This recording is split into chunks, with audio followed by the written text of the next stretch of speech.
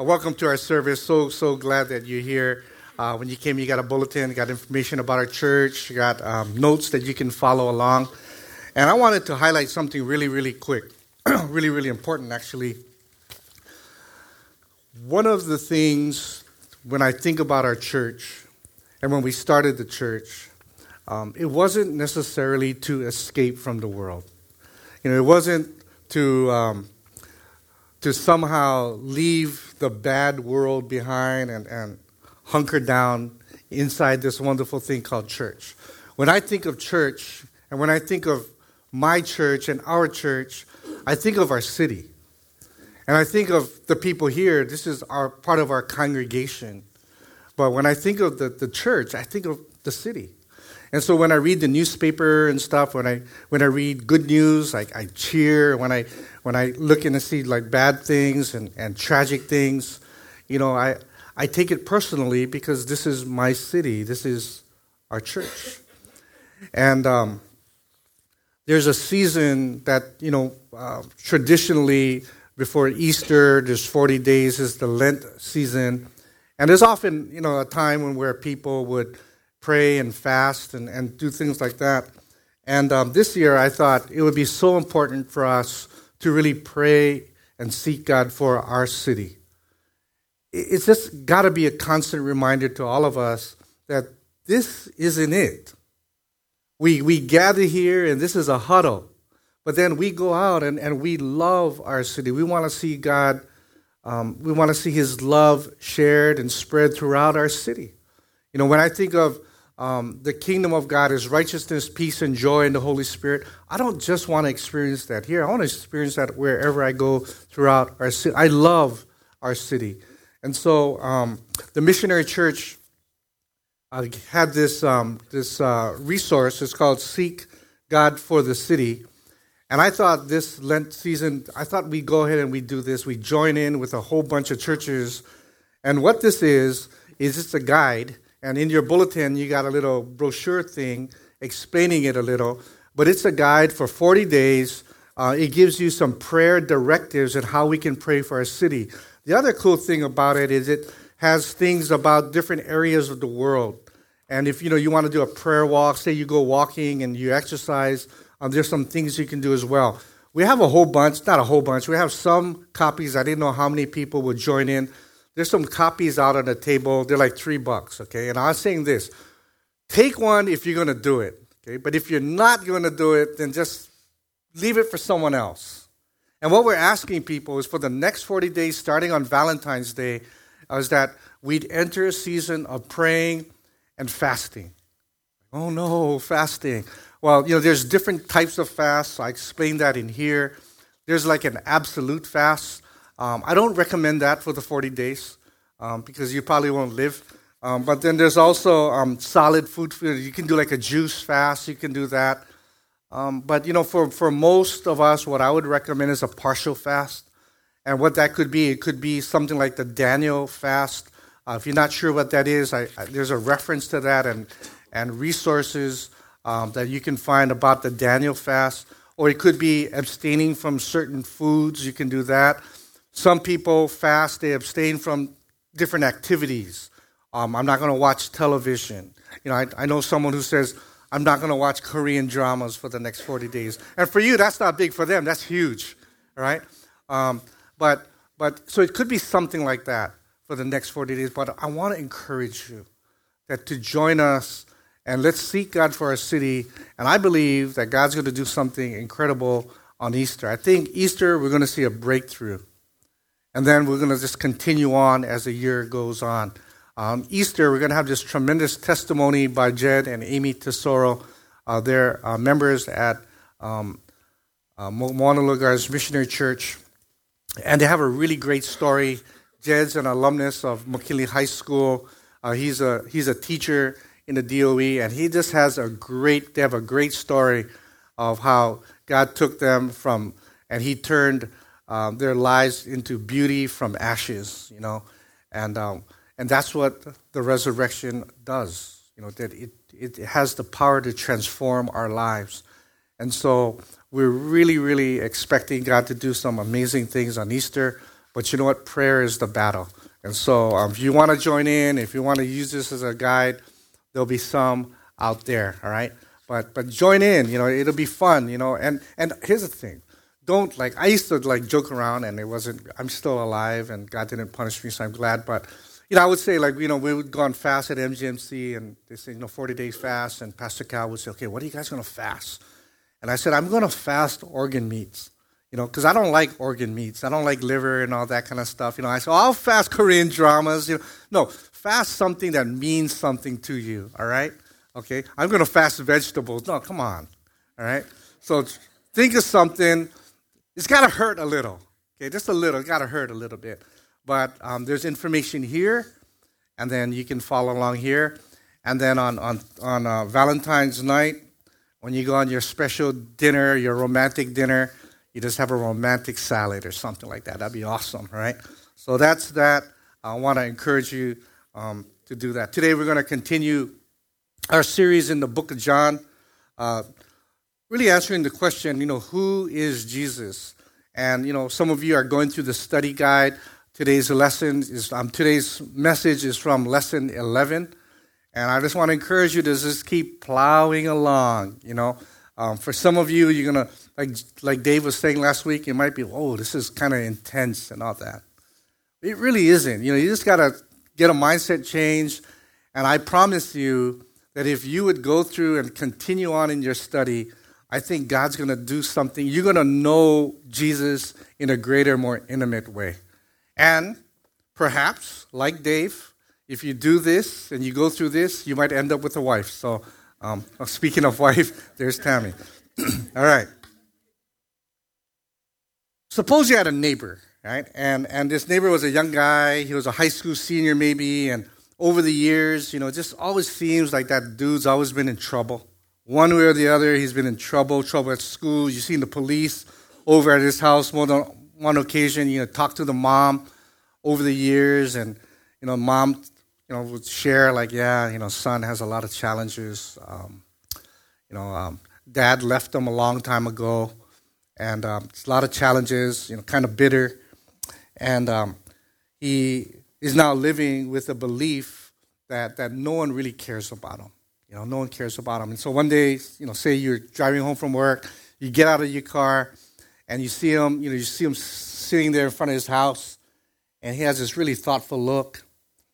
And then you just say, hey, and then he looks up at you, and then, he comes over, which is a surprise. He comes over, and he asks you a question. And he says, I want to ask you something, Some people say that what I need to solve all of my problems is to go to church and believe in Jesus. And he says, I really don't know why. I don't know why I should do that. I know some of those people who believe in Jesus and doesn't seem to make a whole lot of difference in their lives. How would you answer that guy? How would you answer that young guy who's asking you, who is Jesus? And really, what's so special about Jesus? And maybe, you've been wondering that. Maybe you've wondered about that. Like, really, what makes Jesus so special? You've heard about Jesus. You've come to church. We sing songs about Jesus. We sing to Jesus. We pray. We do that. You've tried to be as good a person as you can be, but, nobody's really perfect, right? And you try to do all those things, and maybe you believe in Jesus because your parents kind of expect you to believe in Jesus, or you figured that when you go to church, that's what you're kind of supposed to do. You're supposed to believe in Jesus, But what is so special? What is really so special about Jesus? What makes Jesus so special? And this morning, we're going to continue our look. We're going to look at this encounter that Jesus had, the situation that Jesus had with this woman who was caught in sin. And this is a really powerful passage for me. Whenever I read this, it just reminds me over and over again, why Jesus is so special to me. Why he's so special. What makes Jesus so special? And so the passage of Scripture today is from John chapter 8. And let's pray and let's ask God and let's ask the Holy Spirit to really open our eyes and open our hearts to His Word, and that we would allow Jesus and we will really allow the Holy Spirit to speak to us this morning. All right, let's pray. Father, we just want to thank you. First, we want to thank you for giving us your Son, that you so loved all of us, that you sent your one and only Son, the Lord Jesus, to come and die for us. And we are so grateful, Jesus, for your obedience. That just, would you just touch our hearts, that we would want to know you more, that we would want to love you more, that the more we know about you, the more we want to know. And Holy Spirit, we just thank you that you live inside of us, and that part of your ministry in our lives is to make the Word of God come alive, to really make the Word of God understandable to our hearts, that you would speak to us heart to heart. And would you speak to us this morning from this passage in John, from this encounter that Jesus had with this woman, and that you would so touch our hearts that we would leave this place more in love with Jesus than when we came, that we would have a greater assurance and understanding of why Jesus is so special. We thank you in Jesus' name, amen. John chapter 8, verse 1. Jesus returned to the Mount of Olives, but early the next morning he was back again at the temple. A crowd soon gathered, and he sat down and taught them. As he was speaking, the teachers of religious law and the Pharisees brought a woman who had been caught in the act of adultery. They put her in front of the crowd. "Teacher," they said in verse 3, "Teacher, this woman was caught in the very act of adultery. The law of Moses says to stone her. What do you say?" And they were trying to trap him into saying something they could use against him. But Jesus stooped down and wrote in the dust with his finger. They kept demanding an answer, so he stood up again and said, "All right, but let the one who has never sinned throw the first stone." Then he stooped down and again wrote in the dust. Verse 9. When the accusers heard this, they slipped away one by one, beginning with the oldest, until only Jesus was left in the middle of the crowd with the woman. Then Jesus stood up again and said to the woman, "Where are your accusers? Didn't even one of them condemn you?" "No, Lord," she said. And Jesus said, "Neither do I. Go and sin no more."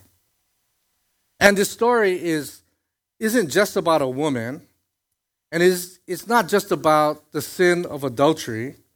Yeah, this story is about sin, that this woman was caught in the very act of sinning, and also about a man, an unknown man, who was caught as well. But it's also about the sin of the Pharisees, these religious leaders.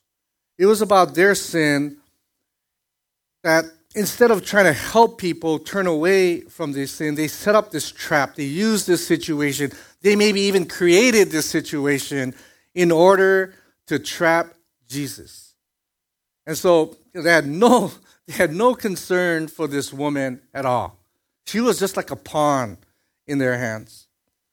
And this is a story about sin. Yeah, it is. But it's also a story about how Jesus responds to the Pharisees, how he responds to this woman and to sin, and really how he ultimately responds to all of us. And this story just gives us this an amazing picture of why Jesus is so special. And it's this huge lesson for us on how we are to live our lives. So what is so special? What is so special about Jesus? How does he see us and respond to us when we sin? Well, the first thing is this. Jesus loves us when it seems like no one else does. Jesus loves us when it seems like no one else does. The Pharisees didn't care about this woman. And they go to Jesus, and the specific words they use made it real clear that they were appealing to Jesus. They were appealing to the law, right? They were making a legal claim. And they were bringing this to Jesus to say what he would, to find out and see what he would say so they could kind of trap him into a situation. And they were very confident because this woman was caught in the very act, all right? And yet, they had this evidence, right? There's a woman, they drag her out, and yet there were some problems with their claim. And the first thing was that the law requires that if a person witnesses someone about to sin, about to do something, that compassion requires them to speak up, right? That they needed to go up to them, and yet none of them did. Yeah, they were just waiting, and finally grabbed her, right? Grabbed them. Secondly, the law required that both parties pay the penalty. It wasn't just the woman, it was both parties. But where was the man? He was not even there. They just brought her out, and they singled her out, and that wasn't really in line with the law.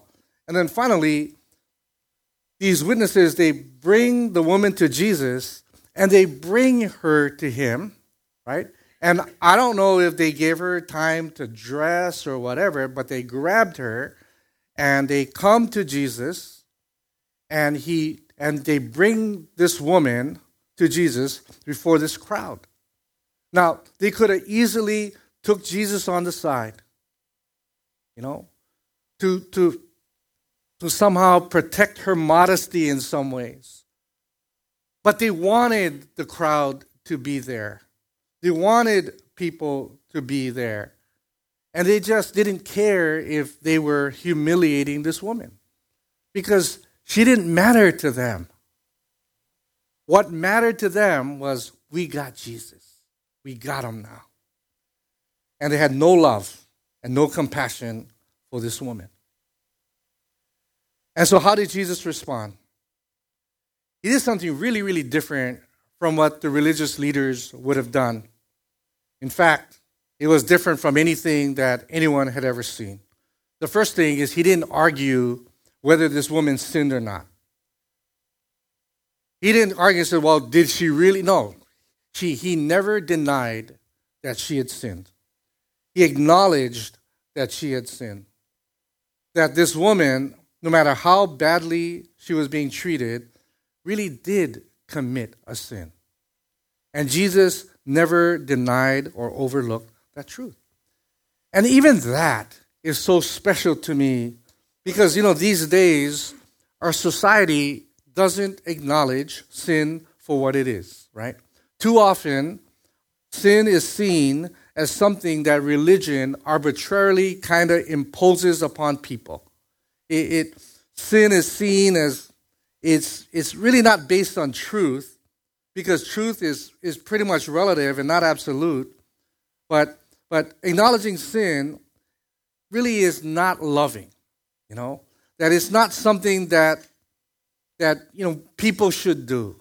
Maybe that's something for the bad old days or something like that. Sin is really just narrow-minded. It's kind of intolerant. It's mean-spirited. It's bigoted.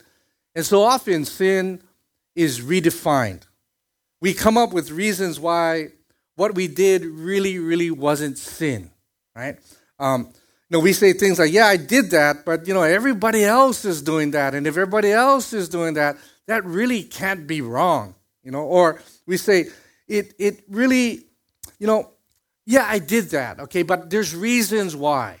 My wife is so unaffectionate, and she's, and so, what, I need to have my needs met, and so I just went out. Or, it really wasn't adultery because I didn't love that person. I loved my wife. That was just physical. We kind of redefine things. Or we say, besides, I was kind of drinking a little too much, the pressure at work. I didn't know what I was doing. And sin really isn't seen as really sin. Sin is only sin if I think it is, but not Jesus. But not Jesus. He, he loves this woman, but he never denies. He never denies that she had sinned.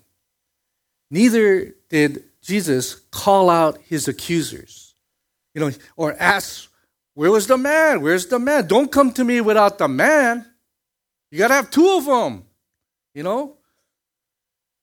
didn't call, you should have done this. He never did that, and instead, in the midst of their accusations, Jesus kind of stooped down and he was quiet.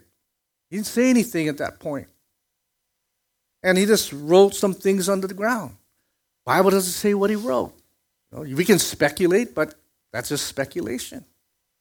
He could have wrote, I love Mark. I don't know what he wrote. He would be hangman. I don't know what he was doing, right? But he stooped and wrote something in the sand. But the Pharisees were so sure they had Jesus that they just kept demanding an answer. Jesus, what are you doing? Come on. Tell us, right? And can you imagine, like the drama of it all? They're making all this noise. Here's this woman right there, humiliated in front of all these people, and they're yelling at Jesus, Jesus, come on, give us an answer. And Jesus is just writing there, doing so. What is he doing? He's just scribbling something in the sand, And I can imagine that there were some people there who was kind of hoping Jesus would say something that would let this woman off the hook because they saw themselves in her plight. It wasn't about her, but they was kind of feeling guilty about themselves and said, I hope Jesus lets them off the hook. Or there was others who were probably like, man, this is a rotten day for me. This stoner, just do something. I'll grab a stone, and they're angry. And there's some people like that, probably, Or there's others, who just was there and he couldn't care less. They were just there, and he goes like, what's that crowd? Right? There's Niele, right? They were kind of curious about the thing. Oh, what's going on over there?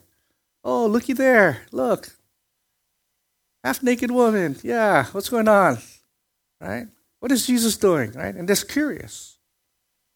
But I doubt that there were many people there who really cared about this woman. But Jesus responds in love and care. When no one else was caring about this woman, Jesus responds with love and care. And so finally he looks up. He looks up at the Pharisees and he says, all right. But let the one who has never sinned throw the first stone. That's all he says. He doesn't argue. He doesn't go on. He just says that. And then the Bible says he go back and I really do love Mark. I don't know what he wrote. Right? And he's just writing stuff again. And one by one, the Bible says that the accusers walk away. And in the midst of this accusation, in the midst of the crowd, in the midst of this woman's sin, Jesus stands up for her. Even in her sin, Jesus stands up for her. And the Bible said that she was still there, standing in the middle of the crowd, humiliated and condemned. And then Jesus literally stands up for this woman. And when no one else cared, and no one else loved her, Jesus did. And I think about that. And I think they had her dead to rights. She had sinned. Jesus never denied that. But even in light of what she had done, Jesus didn't condemn her because she mattered to him. And he loved her enough, even in her sin, not to condemn her, but that she would turn from her sin. You see, this woman mattered to God. And the truth is that you matter to God. That even in her sin, even in your sin, God doesn't deny that we sin. But even in our sin, we matter to him. Because it's for people like us, people who have sinned, that Jesus came to save, right? And with this huge crowd surrounding this woman, where no one cared about her, Jesus did. In this huge crowd, where no one cared about her, where she was caught in the very act of sin, it didn't matter because Jesus cared for her, that Jesus loved her. And when no one else will love and care for us, Jesus is there and he will stand up for us because he loves us. And how special is that? For me, that's what makes Jesus so special. But not only that, the second thing Jesus does is Jesus forgives. He forgives us when no one else will. Jesus will forgive us when no one else will. After the Pharisees left, the woman was still there, the accusers had left, but that didn't absolve her from her sin, right? Jesus had stood up for her, her accusers had left, but she was still a woman who was caught, and she was still guilty. That didn't change. And Jesus didn't condemn, but he didn't let her off the hook.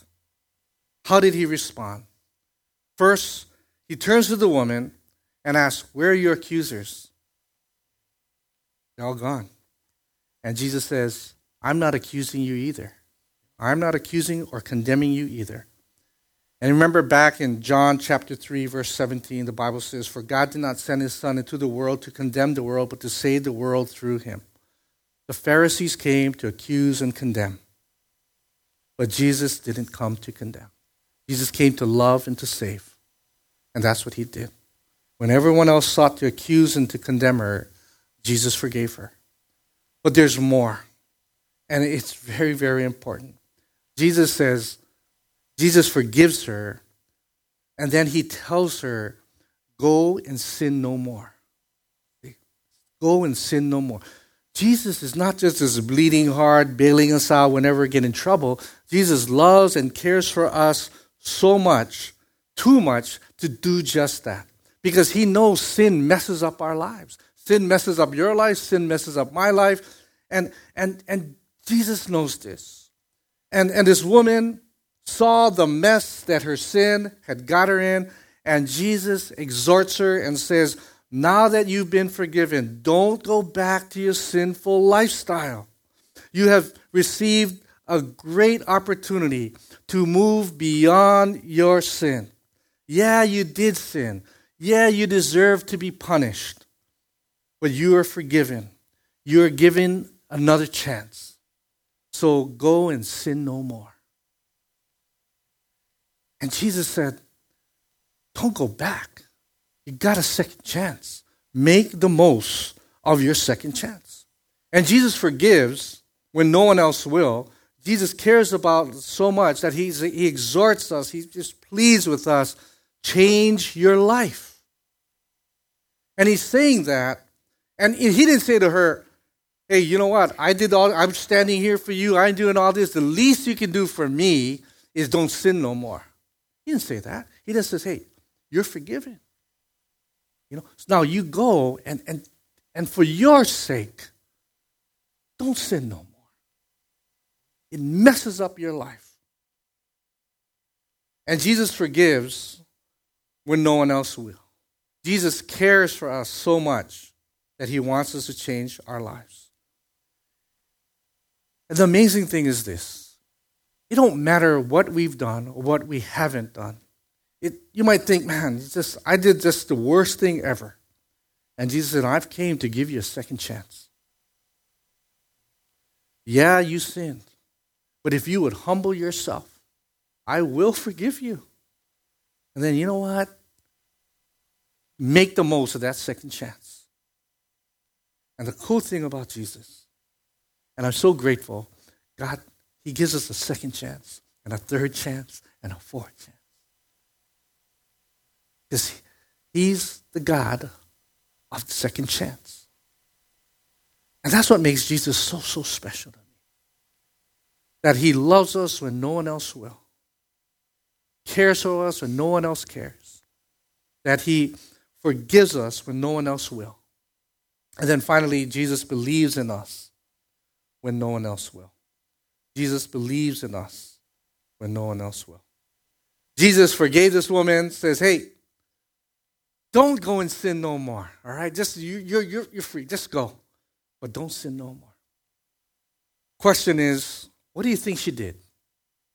What do you think she did? What happened to her?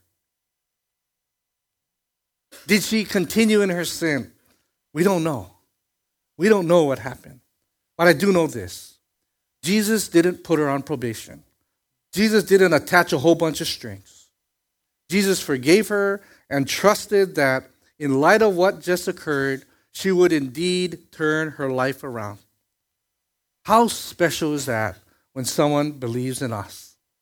I mean, we all need people to believe in us. We had a district superintendent, and his name was Don Taylor. And Don Taylor, he saw beyond my lack of experience, my quirkiness, my shortcomings, my immaturity, all the stuff you guys see, and more. And when we started this church, he came to visit. He had just retired about a half a year before. And we started this church, and he came to visit.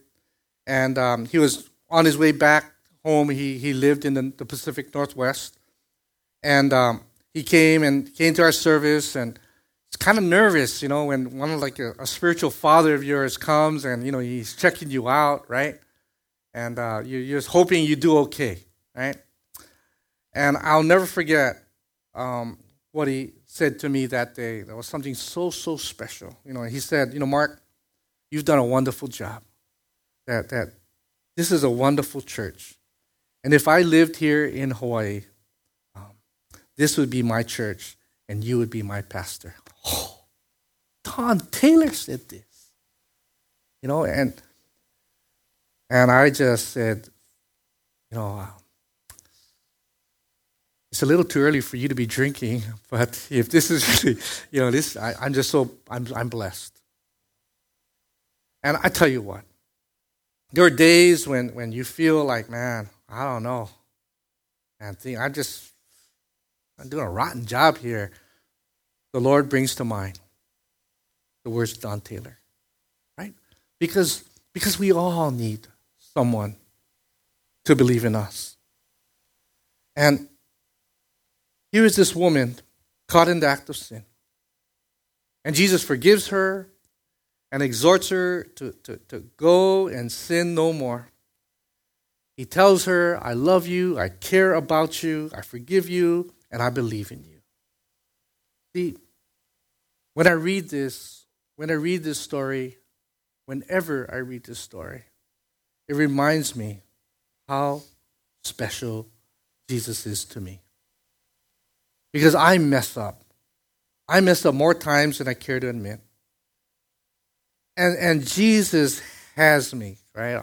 I'm busted. I'm guilty. And my sin condemns me. No questions, no ifs, ands, or buts, no rebuttal. But when I go to him and I humbly ask once again for forgiveness, he loves me and he forgives me. And when no one else would love and when no one else would forgive, he does. Then he says, Mark, I believe in you. I believe in you. I came for you. I was on that cross for you. Now, Mark, go and sin no more. Because I believe you can do this. Go at it. That's what makes Jesus so special to me. An old man had been a master sculptor all his life. And he still liked to work with clay, but his eyesight was really poor, and his hands shook and were painful from arthritis. But he loved working with clay, and he just continued to work with clay, and then he'd work with the clay, and then he would stand back and look what he's done, and he was a master sculptor, right? He goes back, he looks, and he goes, man, that's ugly. That's ugly. That I'm never going to be a master sculptor again. But at night, while he was sleeping, right, his son, also he's now a master sculptor himself, would go into the room, look what his father had done, and then with his skilled hands, he would make some adjustments. Just make some adjustments. And in the morning, when his father walked into the room, he looked at that statue, and he would say, I guess it's not as bad as I thought. And he would work some more with the clay. Sometimes we try to live our lives the best we can. Right? We try to do the best we can. And then when we look back, we go, man, that's ugly. That's ugly. I just messed up. It's ugly. That I'll never amount to anything. I'll never make a difference. And we tell ourselves, maybe not worth trying. But then here comes Jesus, the Master. And he just takes what we've done. He just takes what we've done. And with his grace and with his mercy, he takes what we've done, even the ugliest parts of what we've done, and he makes a thing of beauty. He makes a thing of beauty. Isaiah 61 tells us that he makes something beautiful from the ashes of our lives. And so, let the Holy Spirit speak to you this morning, directly to your heart, that Jesus loves you, even in times when it seems like no one else does. And no matter what you've done, that Jesus is there and he forgives you even when no one else will. And when you're all messed up and just discouraged beyond discouragement, Jesus says, I believe in you. I believe in you. That I believe in you. Even though no one else, including yourself, don't believe in you. Jesus says, I believe in you. That's what makes Jesus so special. That's what makes Jesus so special. And if you're here today and you've never experienced what makes Jesus so special, that I believe he's calling out to you to find out. Maybe you've heard about Jesus. Maybe you've read about Jesus. Maybe you thought about Jesus. But the truth is, Jesus knows about you. Jesus has thought about you. And Jesus is there. That he's there. And he's saying, the Pharisees weren't good enough, no matter how good they thought they were. The woman wasn't good enough. And you're not good enough because all of us have sinned. But it doesn't matter because I love you. I will always love you. And I forgive you. And I believe in you. And if maybe you're at a place where you tried trusting in yourself. I do that all the time. That don't work out too well. Or you've trusted in somebody else, and somebody else will always let us down. Maybe today, the day you say, well, you know what? Maybe today's the day I need to reach out and trust Jesus. And I want to encourage you to reach out and experience for yourself if Jesus is as special as the Bible says. Because I know he will show you how special he is. You will experience his love. No matter what you've done, you will experience his forgiveness. And no matter who you think you are, Jesus says, I believe in you. And in your heart, you're going to have such a joy that the God of this universe says, yeah, I believe in you. And he says all those things, even when he sees us for who we are. We all sin. And that's why Jesus said, that's why I came. I came to save, not to condemn. So we're going to pray. And if you've never, ever made a decision to say, I'm going to trust Jesus as my Savior, today is that day. Find out for yourself how special Jesus is. Right? Why don't you stand with me and let's pray.